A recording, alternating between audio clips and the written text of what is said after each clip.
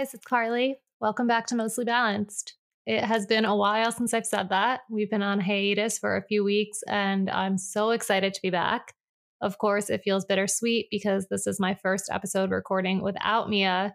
In case you missed the announcement we made on Instagram, Mia is no longer with Mostly Balanced. She has decided to pursue her career outside of the podcast, and it was a tough decision, but we are both really excited for what's next. And I'm excited to just dive into these new episodes. So I have a great lineup of guests. I've already recorded a lot of great episodes and I can't wait to get them out. I was going to start with a solo episode today where I talked all about the transition and what to expect from the podcast, but I loved this particular episode so much that I couldn't wait to release it. So today's episode is with Jeff Gunther, who you might and probably do know as Therapy Jeff on Instagram and TikTok. And we really just talked about so many great dating topics. We talk all about his upcoming book, which comes out in July. I already pre-ordered it and I highly recommend you do the same. It's called Big Dating Energy. I'll link it in the show notes. Today's episode, we talked all about situationships, questions to ask yourself when you're in a casual relationship or a situationship to make sure that your needs are being met and for what to do if they're not. So if you're not happy in the situation, what can you do to change it? And ultimately, how can you get over it and move on if that's what you decide to do? We also talk a lot about just issues with modern dating today, why it might feel like it's so hard, and really, really good advice about how to meet people outside of the apps. So in real life meetings, which you might think are dead, but we get really into it and give tangible advice for how to get approached in public or how to approach someone in public. So highly recommend taking notes because this is how you're going to meet someone in real life if that's what you're looking to do. And then we end the episode with listener questions, 2 really great ones that we really dissect and get deep into. So I hope you love it. As a reminder, I always answer listener questions in solo episodes and we'll be answering them with guests moving forward as well. So if you have a question that you want us to answer on the podcast, please send it over Instagram in DM with as much detail as you can, your age, who you're dating, what the history is, what your issue is, what you want us to talk about. Send it to Mostly Balanced Podcast on Instagram, or even better, send me an email to hello@wearemostlybalanced.com. In the future, I'm going to be diving into a couple of lighter listener questions in the beginning before getting into the guest episode, but this episode is on the longer side, so I really just want to jump right into it. So I hope you love this episode with Jeff. It's one of my favorites so far. And if you are enjoying the podcast, please leave a rating and a review on Apple Podcasts. It helps me so much, especially with this next chapter of Mostly Balanced. I am so grateful to have all you here listening, all of you following along on Instagram. And it's really such a great community that we're building. So thank you all so much for being here. Let's get into the episode.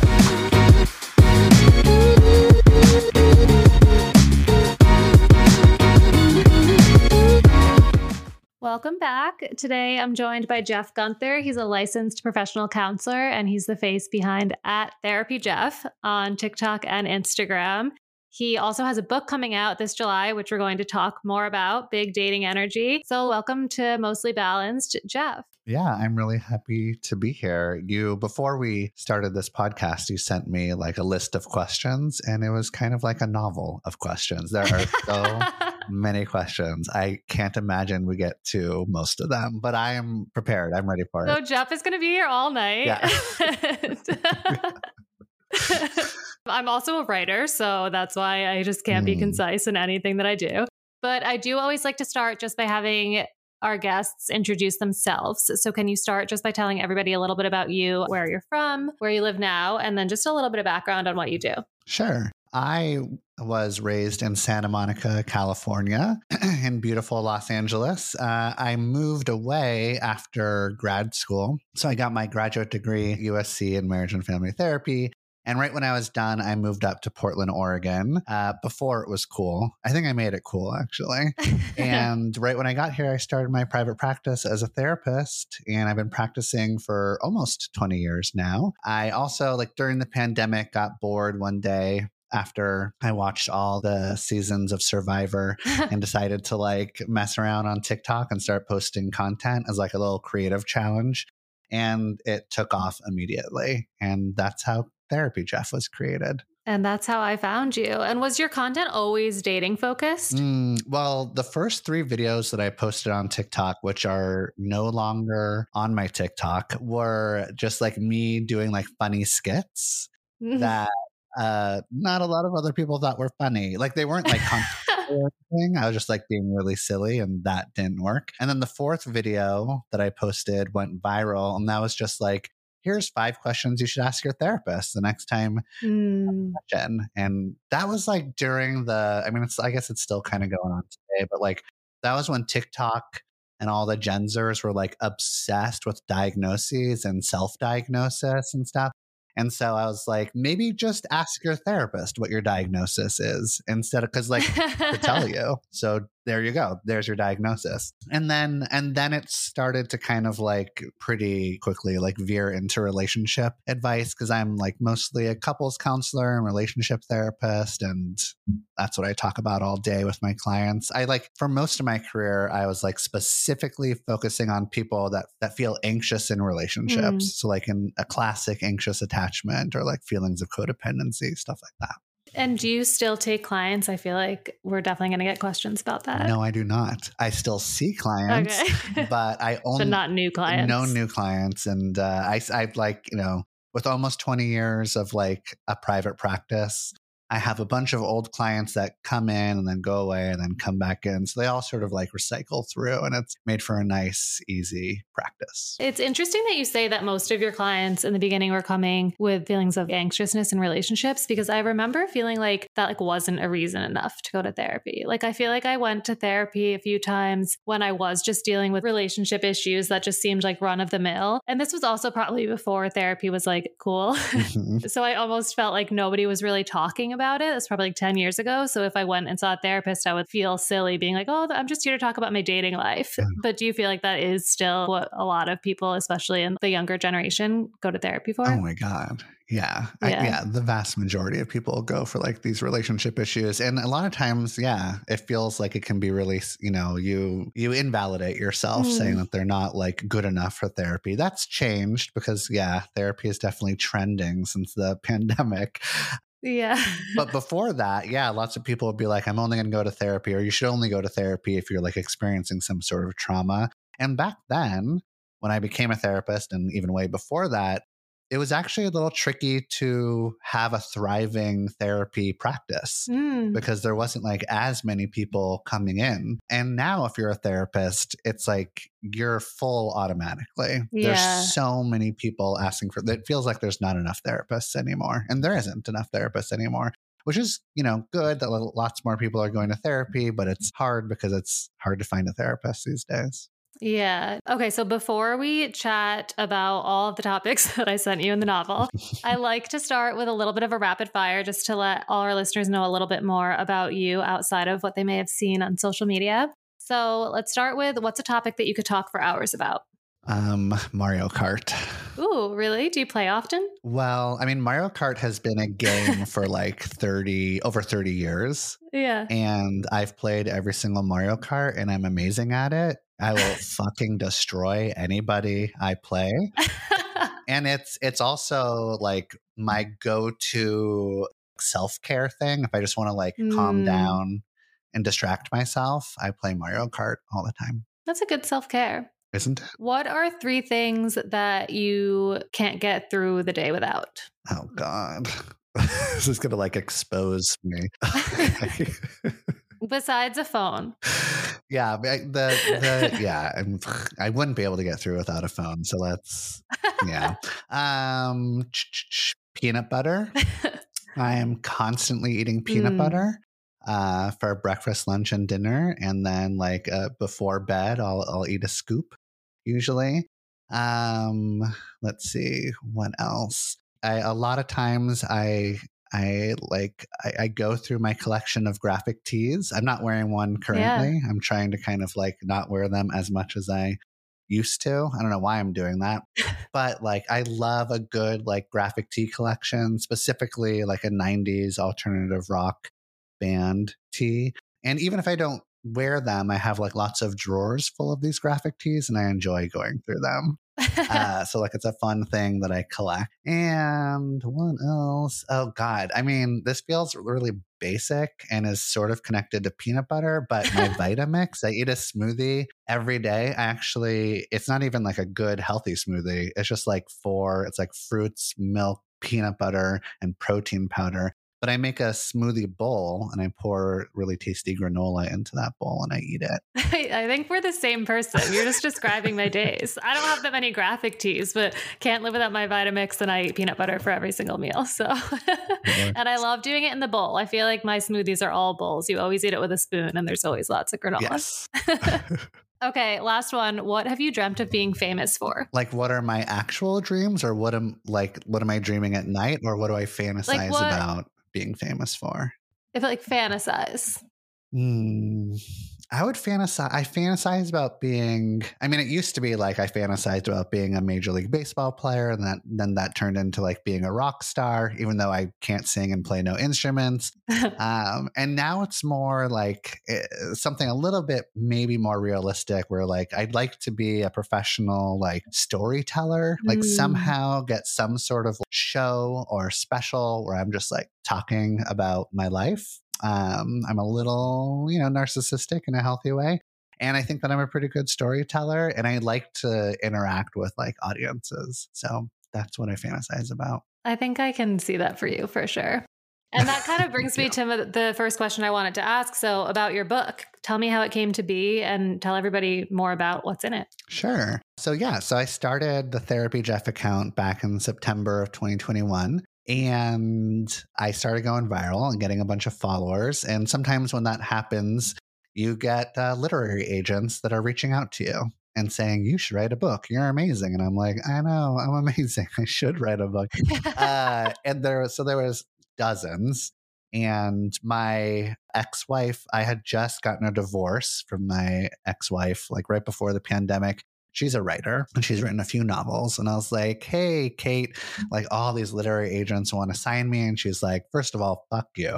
I've been trying to like make this a dream of mine forever. And I was like, it doesn't just naturally happen. That's weird. But she helped me go through like the list of agents and whittle them down to ones that are like actually really good and legit. And then I interviewed them and I picked one. And I talked to her and she was like, what do you want to write? And I was like, I think I need to write my memoir, obviously. Like I'm that impressive or important. And then I like sat down to write my memoir and I was like, this is incredibly difficult and really hard. And there's actually like, it's a real emotional journey that you have to go on, which I feel like I've gone on lots of emotional journeys through therapy and stuff like that. But I was just like, I don't know. There's a lot of like anger or frustration coming up while I'm writing this. So I canned that pretty quickly. And then I was like, I'm just going to give the people what they want, which is dating and relationship advice, because that's what people follow me for. So then I told Kate, still my ex-wife, that I was going to do that. And she's like, that's a great idea. And if you need any help, then let me know. And so Kate became my co-author. Wow. Yeah. So I wrote all, about all the different stages of relationship, starting with like why you are the way you are, or why you date the way you date. Like what's wrong with you? Let's blame your parents. Let's blame capitalism. Let's blame Disney and society. And then like first dates and getting on the apps or meeting people in real life, and then honeymoon period, and then long-term relationships, and lots of different things that could happen in long-term relationships, and then how to break up with your person, how to get out there or just be single. It turned out to be like 12 chapters. Kate became a co-author because she's like an amazing editor and knows me really well. And so now the book is done and it's available for pre-order, and it comes out on July 9th. Pre-order now. This book is going to be amazing. One of the things that I don't love about social media is there could be a page like yours where there's so much good information, but it's like really not easy to like search through for like this one post. Even if you save it, like my saved folder is packed with all these valuable posts, and I see people saving my posts, but it's like, how often do you really go back and find it? I always wish you could like search it. But your book is going to be something that people can just like have in their home and flip through at any time. I think that's going to be so awesome. I can't wait to read it. Thank you. And like you, I have lots of saved videos, and I have never once gone into my save folder. I don't even know what the fuck. I don't know why I save anything. I mean, if you're listening, keep saving the content. But yes, it helps us. Okay, so speaking of dating, because that's all we're going to talk about today, what do you think is the biggest obstacle with modern dating right now for people who are single? I don't know. I thought about this question a lot. There's lots of things. And the thing that like came up for me today was and maybe you hear this, maybe you experience this. Like a lot of people say that there's just like no good partners out there. Like there's just sort of like, there's no one who's really emotionally intelligent enough or who's like a good fit enough. There's just sort of like scraping the bottom of the barrel. And even like as you get older, then it becomes even worse out there. So I think that that's true. I think that like to a certain degree, I think that it's hard to find a good match. It's hard to find somebody who's like a good fit for you. And I think that it's partly because we're becoming maybe a little bit more specific about what we want to find and like trying to figure out, we have like a long list of things that we want to find in a partner, which makes it so that it's like harder to accept somebody who's just a normal person and flawed, like you and me. We have like positive, lovely, attractive things about us, but there are like some red flags and imperfection here and there. And sometimes when we see that in our partners, we kind of like quickly detach or leave them or think that there's like an endless supply of people that you can swipe on dating apps, which really feels very real, right? So I'm not saying that like it was better back in the olden days when people just stayed together even though they didn't really want to, or they just were like forced to accept each other even though they had very different values. Like I'm not one of those like old fuddy-duddies. I'm just saying that like it seems like there's a lot of turnover in relationships, and that's not even a bad thing or a good thing. Like, good, go get your needs met, or good, we don't have to be in one long relationship for the rest of our lives. We can have like 3 to 5 really important long-term relationships, whatever. Like absolutely no judgment there. But I hear a lot of people complaining that there's not a lot of good matches out there. And it's because maybe they're just like not hanging out for as long as they could possibly. Yeah. I don't know, what do you think? No, I think that's true too. I recently put up a question box that was like, share your unpopular dating opinions, just like things that you believe that a lot of people don't. And somebody said you shouldn't work through conflict until you're in a defined relationship. Oh, do you think that's true? Interesting. I mean, I kind of get a lot of flack sometimes when, like if you start dating somebody and you're getting to that like uncertainty period, like nothing's really defined quite yet, and you're feeling kind of anxious and you want like more texts or more feedback or more connection in the early days. I'm usually just like, ask for it, babe. Yeah. Like, tell them what you're expecting. If they want to meet it, they will. If not, then that's good information from you. And even within those early days, there's a little bit of conflict, right? Like there's going to be like slight disagreements, and those are really important opportunities to see if you can like navigate these like slightly rough waters together. That being said, if there's huge conflict, big fights, lots of drama in the first month, probably a bad sign, right? But I think it's totally fine. I think we should try to navigate conflict as much as we like have the resilience for it, Yeah, I think that's true. Like I've definitely been in relationships where it was like an uphill battle to even get to the relationship, and that shouldn't be the case. Like you shouldn't be fighting to even have the relationship. But like conflict, I think it's almost like a red flag if you don't have conflict before you're actually like, I wouldn't really want to get in a defined relationship with someone until I know how they handle like a little bit of a disagreement. Yeah, exactly. We all have like these really different opinions. Like our opinions on relationships feel like they're just as polarized as our, feelings about politics and everything. So everybody is sort of like on the spectrum, and it's hard to find somebody sometimes that's like closer to where you are on the spectrum. Yeah, I like what you said about if you want something, ask for it, because I think that a lot of people, and like I definitely have been like this in the past too, you kind of just, you want to find someone who's just going to know everything that you want and give it to you. And it's like almost like you think you don't have as good of a relationship if you have to tell somebody. But like I personally love if I tell my boyfriend that I want something and then he starts doing that. It's like, okay, that's great. It's not any worse than if he just did it out of the blue. It's actually good to know that they're listening to you. Exactly. And whether you're like in a new relationship or an older relationship, if they like you, they're going to want to like meet your needs. They're going to be really happy that you're clearly explaining what you're expecting or what you're wanting in relationship. And then they're going to do it hopefully as best they can. And then you're going to figure out if that's good enough for you or if you need to give them even more feedback, right? But I feel like a lot of relationships, especially at the start and throughout, but especially at the start, you're kind of training your partner to see if they can be the partner you want them to be. And they're training you, in a way. Mm-hmm. I saw you posted a video about hating Hinge and like just your opinions on dating apps. I was cracking up about it, but obviously so many of the questions that we get are about dating apps and how to like be smarter about using dating apps or how to get better matches. So do you have any tips on just like how to get out of the cycle of just like there's so many options to being more intentional and finding matches that are better for you? Yeah, I'm interested to hear a little bit more about your advice because I'm always looking for more views. But I think one of the things that you need to keep in mind is that when you're using a dating app, can you try to use it? And this might not be realistic for everybody, but can you try to use it while you're in a good mood and feeling optimistic? Mm. Because that really makes a difference. You're feeling more playful, you're feeling more flirty, you're feeling more optimistic, that energy is coming through.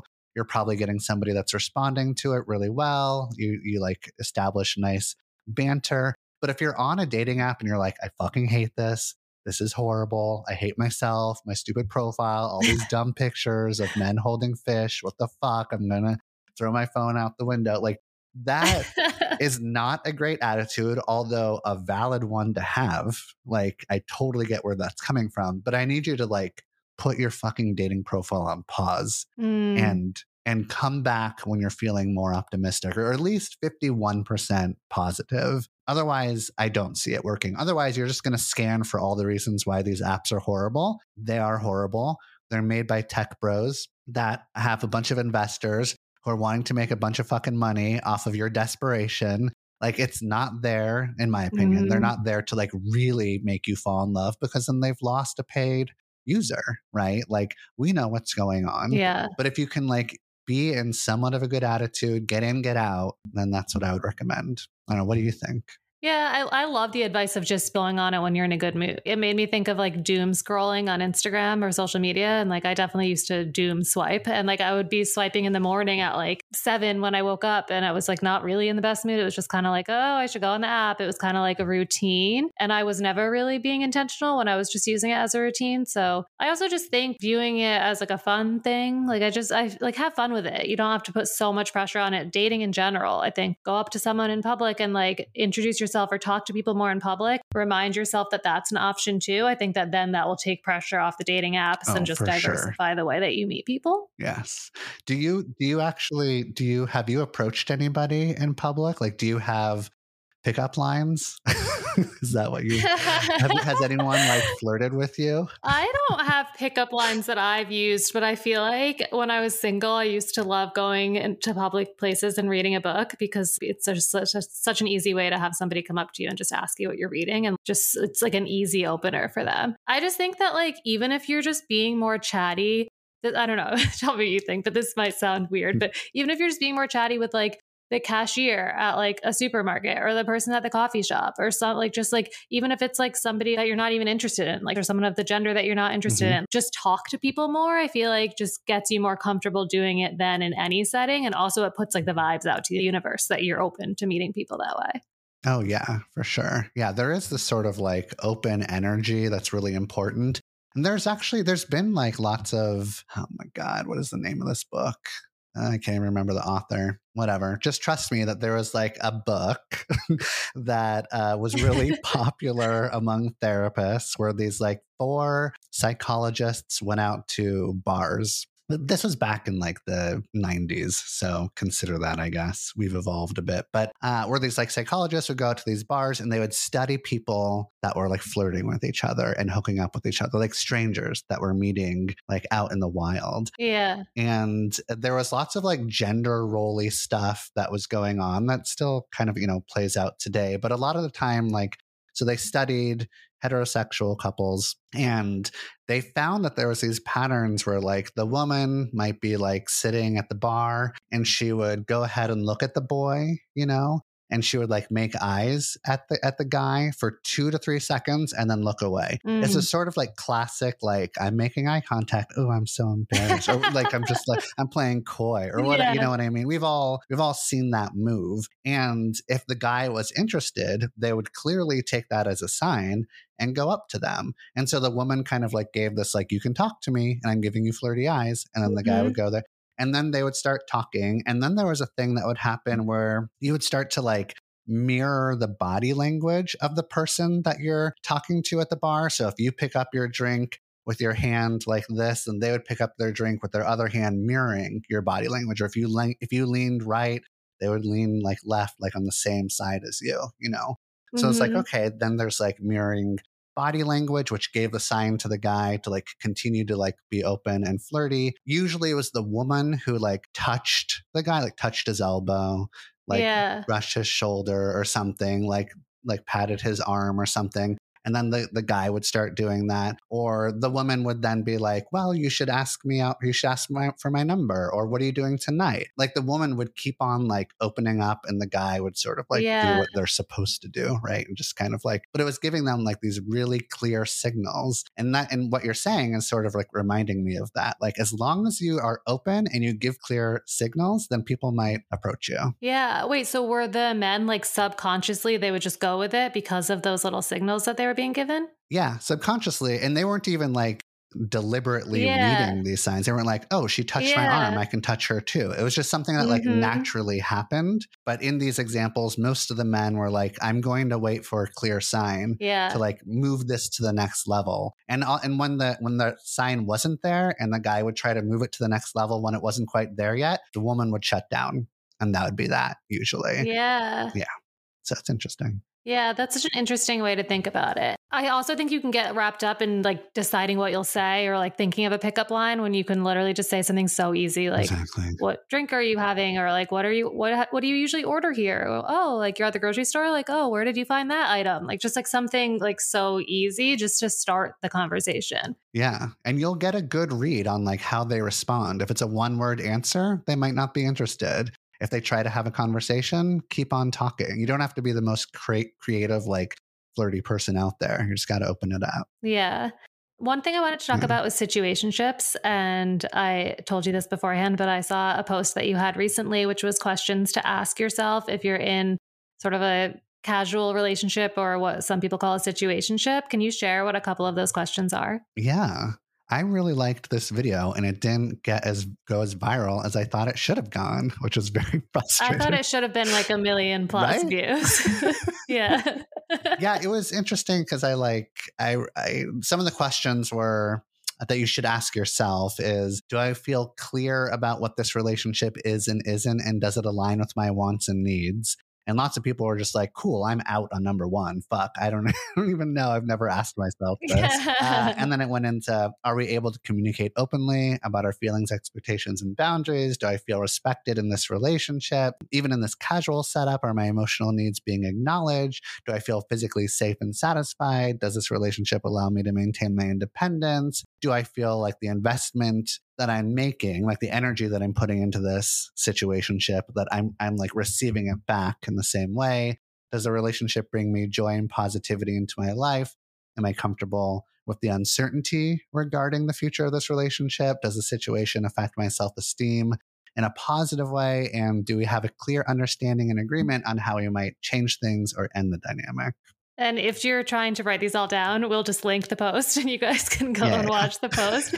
But I mean, by the way, I feel like all of these questions are great for any relationship, even if it's like a defined relationship. It's just like getting clear with whether you're getting what you want out of it. Yeah. And but I think that like people just naturally don't ask themselves these questions in a casual or situationship sort of relationship. And it's just like, no, you still can ask for your needs to be met and figure out if you're getting what you're getting out of this is what you want to get out of this, right? And it can just be casual.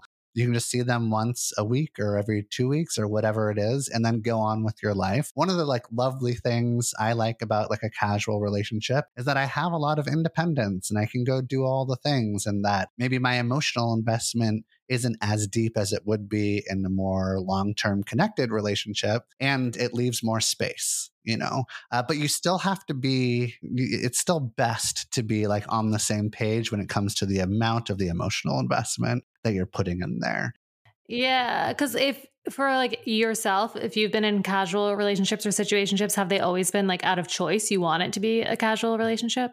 Oh, yes. Because I feel like this is like a gender stereotype, but I feel like in male-female relationships, the female like never really wants it to be a situationship. They're just like going along with what the guy wants. That is a stereotype. Wait, hold on. Am I like fitting the gender role stereotype? I think I am. I think we both do. Yeah. I am. Yeah, that's a thing. Yeah. I think all of them, or maybe almost all of the like casual relationships I've been in, they've been casual because I've wanted them to be, but they don't last very long. Right. Maybe I don't allow them to last very long, or she doesn't. One of us doesn't allow it. She wants more. Yeah. If she wants more and it feels imbalanced, then I start to feel guilty and like bad, and I worry that like you're gonna resent me. There was one relationship where soon after my divorce, where I was in a casual relationship, and that was just such a clusterfuck. I was like not quite sure about what I wanted. I was like, I wanted a casual relationship, but I also sort of like a part of me desperately wanted to be in a more connected relationship. And so I was sending extremely mixed messages, which was not okay. I was trying to be honest with myself, but I was having a hard time doing that because I just wanted connection. And it was not what I should have done is not dated. Like I shouldn't have like come out of my divorce so soon and like hit the market, right? Yeah. I should have just like taken my time. But a lot of times at the end of long-term relationships, especially ones where you're just like, the end of it was like, you knew that it was going to end and you're sort of like pre-grieving the relationship. Sometimes the relationship ends and you're like, oh, I did my grief while in the relationship. Yeah. Which is a bunch of bullshit. You actually like physically can't do that. But you convince yourself that you have done that and that you're ready to hit the market. And that's what I did. And it was just incredibly messy. And I hurt somebody that by sending the mixed messages until she just got tired of me, understandably. So I think that was like my messiest casual relationship. And since then, I think I've stayed away from them mostly. Just because I usually look for something a little bit more connected. Because a lot of times, like, even if I want a casual relationship, the way that I connect with somebody is by being like, so how are you really feeling? Like, and sometimes that will like lead to a really connected relationship, and it makes it tricky for something more casual. Yeah, this is so interesting because one of my friends is dating a guy right now, and they met and he had just got like a couple months ago gotten out of an 8-year relationship, and she wants a more serious relationship, which like now it's been 2 months or so, and she's told him, and he keeps saying he just wants something casual, and she keeps saying like, I'll see how long I can do that. And it's like kind of reminding me of that, because like what you said about you might do things that make it seem like, because like I think there's part of him that's just either like so used to having that like deep connection or that serious relationship that like then he's sending signals that kind of make it seem, and she like reads into each one of them. It's like, well, he did this though, so like he must want something more serious. And I'm like, no, you have to listen to what he's telling you. He doesn't want something serious. Yes, like believe him when he says that. Yeah. But it's hard though to end those relationships, because it's like, oh, but if I like read the tea leaves, or sometimes he acts this way and it feels incredibly connecting. If he's giving you mixed messages, it's sort of like, I don't know, getting mixed messages is usually somewhat of a red flag. And how long do you want to sort of stay in a relationship that you have to like analyze and also feel a lot of anxiety about? Because you can probably go find somebody who's super stoked to be in a more committed relationship.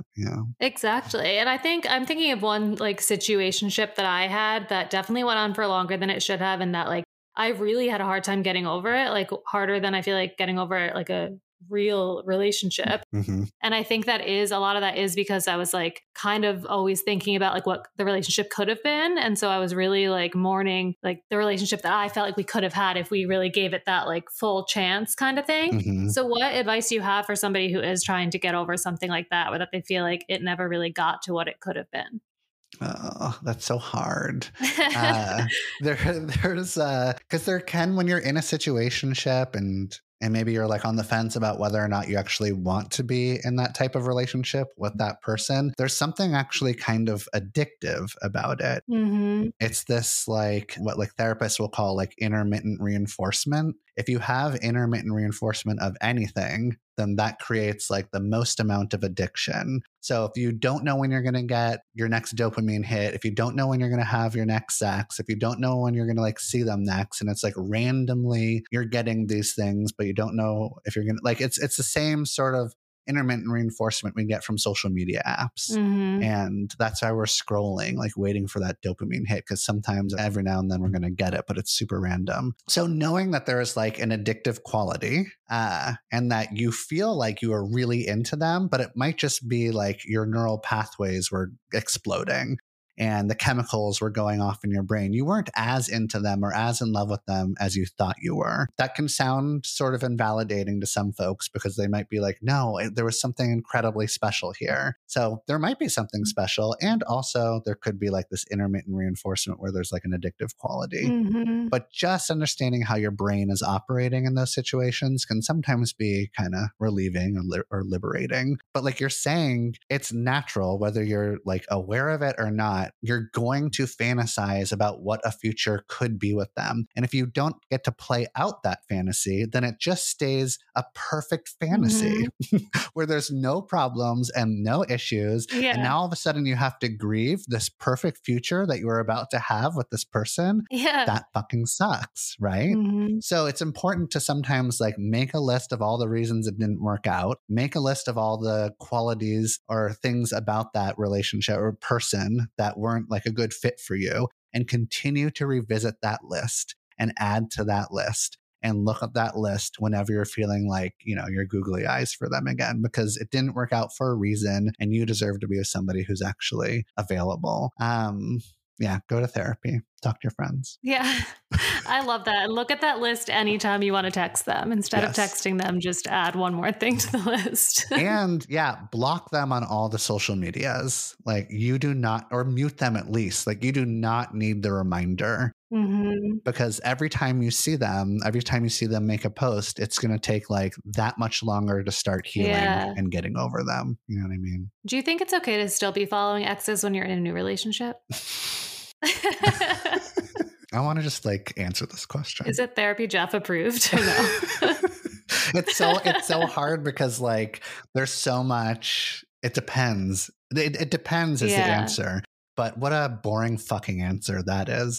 So I'm going to say, yeah, I think it's fine. However, if my partner is having issues and they're feeling insecure and jealous about the exes that I follow, then fuck it. I'm not going to follow those exes. Why is it so important for me to follow them? Who gives a shit? Yeah. If I'm seeing their posts and I'm getting like sad or missing them or it's making me feel confused, I'm not going to follow them anymore. Like, but if I can just actually see them and feel sort of curious about their life and not one way or the other when it comes to like big emotions, then it's fine. I think it's okay. But it's also like, I don't get to make that decision for you. You get to make that decision. Yeah. So that's why it depends. What do you think? No, I think you would know if it's like okay or not. Like if you feel like you are checking their Instagram every single day, like searching for them, then it's probably like what you said. When you are still getting over someone or there's still some feelings there, then you probably shouldn't. You should probably remove them.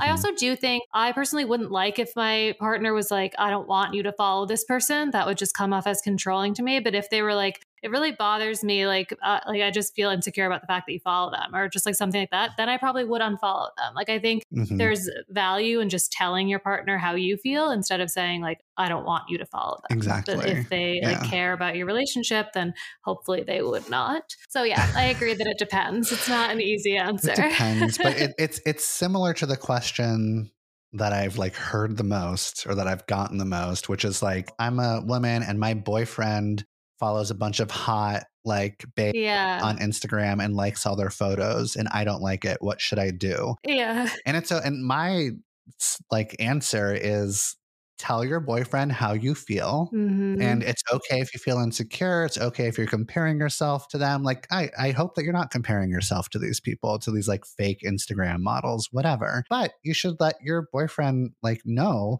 the emotional experience that you're having when they're liking all these people so that they can make up their minds about whether or not it's that important to like or follow all these Instagram babes, right? And hopefully, and then the Yeah. boyfriend, I'm just like, hey, just who fucking cares? Stop fucking following them. Who gives a shit? Like, why is it so Yeah. important? Are you willing to like hurt your partner or your girlfriend? Are you willing to like jeopardize your relationship? Do you want to get in the same goddamn fight forever because you feel like you want to? And you know, some of the people are just like, well, this feels really controlling.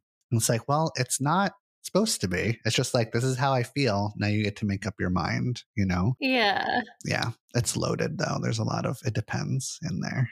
It is really hard because I feel like there's like no equivalent on the other side. Like No, here. Actually, here, this is an interesting. So I was talking about this on another podcast. I don't know if this is an equivalent, and I don't know how I feel about this. I got like weird, icky feelings, but I want to know how you feel about it. So, same sort of situation, right? Boyfriend is liking all these like hot babes on Instagram. Girlfriend is feeling uncomfortable about it. I was telling this to somebody, and they were like, okay, if you're the girlfriend and you're asking your boyfriend to stop following all these people and liking them, then you have to, in return, not post any really sexy pictures of yourself. I thought it was going to be you have to send him sexy pictures of yourself. That's not a bad deal. Make him an album to look at when he needs pictures. Yeah. So, also, yeah, a good idea. We should probably just give that advice.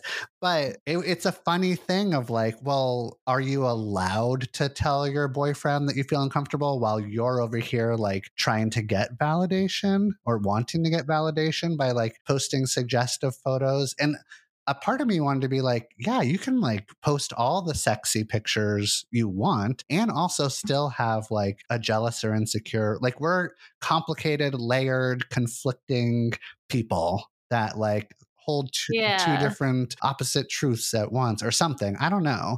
But I left that feeling confused. Like, I don't know what the right answer is. Yeah. I think a lot of people that would be bothered by it are probably not posting those types of pictures. I don't know. I don't want to generalize, but I feel like they're probably not posting sexy pictures of themselves, but they're probably not. Who knows? But then it went into but then that person was like, and also you should like dress modestly when you go out. And I was like, no, like this is, I don't like where this is going. This is going on a bad path. Yeah, it is. But it's like, it's an interesting conversation because it can go down so many paths. And a lot of times we like invalidate our own stuff because we think that like we're being really unattractive if we're like asking for our needs to be met, or we're being really unattractive if we're like showing some sort of insecurity or jealousy or something. But like jealousy is such a normal feeling. There's nothing wrong with you. Like it happens, right? Yeah, I feel like it's like one of those emotions that you really try to hide in a relationship. And it's like, you should just tell them if you're feeling jealous. Like why? Like it's not something like, I think a natural reaction is to be like, no, I'm not a jealous person. But like if you are, it's kind of like being sensitive. It's like you're allowed to be sensitive. That's not a bad thing. It's like you can tell someone you're sensitive. Yeah. So I like that. I feel like it ties back to what we were saying in the beginning. It's like you can ask for the things that you want. You can tell people how you feel. Like that's the way that you're going to work through those issues. So I think that's the best way to go about it. I think so. And I think that if you tell somebody that you're insecure and that you're wanting reassurance, if you get that reassurance, you should take it. Yeah. It's hard to do that though sometimes. Sometimes we ask for reassurance, then we get it and we're like, oh, this isn't working for me. And that's when maybe it's like an even deeper issue. But if you're feeling jealous, you can ask your partner to help you out with that. Yeah, I agree. Yeah. Okay, so we have a few listener questions that I'd love to close with. So I'm going to read them and then you can give me your thoughts. I'll weigh in also. The first one is, I, female 32, have been dating a guy 32 for 6 weeks and just found out from a mutual friend that he's still going on dates with other people. Our relationship is not defined, but I assumed we were exclusive because we hang out at least 2 to 3 times per week and text every day. How do I bring it up? I mean, legally, he can date other people before you define the relationship, right? It doesn't make it 100% right. And it, depends on what you want or whatever. But it sounds like it's making you feel uneasy. And if you've been dating for 6 weeks and you see each other a couple times and text, a couple times a week and text every day, like that feels pretty, serious-ish, or at least it's kind of like headed in that direction. My rule is kind of like, if you learn a piece of information that makes you behave or act differently or feel differently towards your person, then they deserve to know. So if she can take this information and be like, I'm just going to like keep hanging out and I'm not going to like feel resentful, I'm not going to feel extra anxious or whatever, then okay, maybe just keep on hanging out. But it sounds like it's bothering you. Yeah. And now the person deserves to know that you're bothered, because you're going to start acting weird and they're not going to know why. Yeah. Right. And it's very reasonable, I think, after 6 weeks to have a check-in. And a check-in doesn't mean like we're checking in, you will never see anyone else ever again, and now we're married. It means like, let's have a check-in to see if we're on the same page here. And are you dating anybody? Because if you are, let me know, and I'll adjust my expectations of where we are right now. You know what I mean? I don't know. How do you feel about it? I agree that this sounds like this relationship is headed in a good direction, and it's like normal for you to feel upset when you find out he's seeing someone else, especially with like the amount you've been hanging out. But I also don't think you should ever assume that you're exclusive. Right. So this is your opportunity to make that happen if you want it to. I always like to say, come at it saying, I'm not seeing other people, or like I'm at the point where I don't want to see other people, and like kind of invite them to tell you where they are at. Like same as what you're saying. Like this conversation isn't you saying like, we're exclusive right now and we're getting married. It's like, this is what I want to be. Like, where are you at? And then I can kind of open up the door for that. But I also feel like I would be like a little bit uneasy even getting into a relationship with this person now. Like, I know it's not as soon, but it just feels like so strange to me that like personally, I just wouldn't like, I feel like it's that they're still seeing other people when you're seeing each other so much. And it seems like it's headed in that direction. So it's definitely worth the conversation, but I feel like it's like a little bit weird, especially if you have a mutual friend. It's like they knew you were going to find that out. So it just seems a little strange. Yeah. It's a little strange. It's funny because like I said earlier, like legally you can't get mad at him, but emotionally you can still feel hurt, and that's valid. Like your feelings are real. And if it feels like a more committed relationship, or you're assuming that you're not seeing anybody, then maybe you've been led to assume that. Maybe he's done something. He's like been a little bit secretive, a little bit, like not letting you know where he's at. So it's not, I don't want to like blame anybody, but he's just as culpable. Like he probably helped to create this story. I'm imagining that like, he wants you to feel safe and he doesn't want you to know that he's dating anybody else. He could have been a lot more upfront from the start of like, just want to let you know that like I'm still on the apps, I'm still on, and if you ever want to change that, let's have a talk about it. But he was a little silent about it, so he doesn't get off the hook here. Yeah. Do you think you would, when you bring it up, do you think you would say that you heard he was seeing other people, or would you just use that as an opportunity to bring up the exclusivity thing? I'd probably just be truthful about how I got that information, just because it's best. Honesty is best policy in this sort of situation. Yeah, I'd start with that. Would you? I think so. I feel like I wouldn't be able to not say it unless the friend like told me not to. I don't know. Right. That's different. Yeah. Good luck. Let us know how it goes. Okay, we'll do one more. Let's see. I, female 30, have been in a relationship for about 10 months and he still hasn't said I love you. I can tell his feelings for me are strong and he shows it in other ways, but I can feel myself starting to second guess our relationship and how serious he is about me because he hasn't said it. I know I should just say it if I feel it, but I selfishly want to hear it from him unprompted. What do I do? Do I ask why he hasn't said it yet? Do you think 10 months is too long to not say I love you? Are you asking me or the listener? I'm asking you. I think it's a long time. I mean, every relationship is different. And I feel like people carry different meanings behind those words. Like some people probably have never said it before in a relationship. Other people might have said it and then had a bad experience, or they just say it to everybody. Like everyone has a different feeling about it. I feel like I read a study once that it was like most couples say it in 3 to 5 months. I think was what I read. And I've done polls on it before, and like the majority of people say less than 6 months. So 10 months feels a little bit long, but I don't know what I would do in this situation. I feel like I would ask why he hasn't said it, but I feel like that's not the right thing. I think you should say it. Right? I feel like I would probably be like, why haven't you said it yet? And it would be in like a moment of frustration. Well, it's such a risk to say, why haven't you said it? Because he could easily be like, you didn't say it either, Right. babe. Like, I could ask you the same fucking question. Maybe he's like so sad that you haven't said it yet, So you're both feeling really bummed. Or maybe you're just really unlovable and that's why he hasn't said it. Or there's something deeply wrong with you. Maybe you're kind of a fucking asshole. And you don't deserve the love. Have you ever thought about that? It's an option. Yeah. I would say it. I would tell her to just say it, to say, I love you. Really just put it out there. Be brave. One of you has to be brave first. Might as well be you if it's like really bothering you. Like I said, in the last question, if it's something that's like getting on your nerves and maybe you're acting or behaving differently around him because of it, then you should say it. And if you can't say, I love you, then can you bring it up? It's tricky because like sort of there's a part of me that wants you to bring it up in a way of like, oh, I feel worried or insecure or hurt that you haven't said it yet. But you can also try to like bring it up in like a playful way with like levity. I have no idea how you would do that in this situation, but I don't know. Like it's gone on for 10 months. That's a long time in my book without saying, I love you. Yeah. So feeling anxious about it is normal. Yeah. And I think that's like, it just makes me wonder if you're having conversations about the future, because I feel like that's like I think she said it's making her second guess their relationship. So it's like, are there other things maybe playing into that? Like, I feel like this could be an opportunity to talk about those things. But what I think you should do is, I agree, you should say it. And I think maybe just like, don't put a lot of weight on like planning when you're going to say it and everything like that. I honestly think next time you feel it, I'm sure you feel it in certain moments. If he does something stupid or funny and like you just want to say it, I think just say it then and like just let it come out naturally next time you feel it. And then hopefully he says it back. Yeah.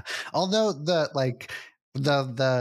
I know that for me personally, when I'm in relationships and we haven't said I love you yet, you say all those really stupid fucking things like, I like you so much. And like, I love that shit. I love the like, I like you and I think you're really great, where you're like, you want to say it, but you're not saying it yet. And there's this like tension, this lovey-dovey tension that's built up, and who's going to be the one that says it. And for me personally, I always want to be the one that says it, but I want to say it right before you can't not say it. Like, I just want to like get as much like fun, loving, like anticipation out of it as I possibly can. But that doesn't usually last. I usually say it in like 3 to 4 months into a relationship. Yeah. Well, it's so interesting that you said that, because I feel the same way. I love that time in the beginning of a relationship when you're like saying all those things that aren't quite I love you, and then you're waiting for them to say it or like just ready to say it. But I don't want to like speculate this, but I almost feel like 10 months in, it's kind of usually like not as like, I know, you don't have that, you know what I mean? So I almost feel like they like don't have that time anymore. So it's like now it like feels like such a built up serious thing, where it's like, I'm not saying you stop loving someone after 10 months. Like obviously you're just going to keep loving them more and more. But I feel like that like kind of like fun aspect of it might kind of fade at that point. So you're probably putting a lot of weight on it. That's why I think just like next time you feel it, just say it. No, I think you're clearly saying nobody's in love after 10 months. I think that's the message. And that's a little problematic. So you think he's not in love? No, I think you're right, actually. I think that this relationship is definitely salvageable and it can be okay. Yeah. But I agree that like there's this opportunity, this, 3 to 6 month like time. Yeah. Where like you could have said it and it would have been like a lot more sweet and loving and playful. And now if you say it now, it's probably going to be great, but it's also like a relief, like, oh, thank fucking God, like we finally did this. Yeah. And like you kind of said before, I think like, are there other things in the relationship that are getting pushed back where you're not talking about the future or you're not doing any planning or something? Like this is probably the not saying I love you might be symbolic for. It's just the start of it. It's all get out while you can. Yeah. All right. Well, this was amazing. Thank you so much for coming on. I feel like we didn't even cover a quarter of what I wanted to No, talk we did about. not. Still, I'll have to have you back again. But tell everybody where they can find you, where they can pre-order the book, and where they can follow you. Yeah. I also have a podcast, a new podcast called Big Dating Energy, which is the same name as my book, Big Dating Energy. You can go to therapyjeff.com or Amazon or whatever, Barnes & Noble, to pre-order the book. And the book comes out on July 9th. And if you pre-order the book, then you're like doing me such a big solid. It's like pre-orders are such a big deal in the publishing world. So please consider doing that. You can also find me on Instagram and TikTok at Therapy Jeff, obviously. That's it. Amazing. And I'm going to link all of that in the show notes. And I cannot wait to read the book. You're going to love it. Thank you so much for coming on. Yeah, thanks for having me.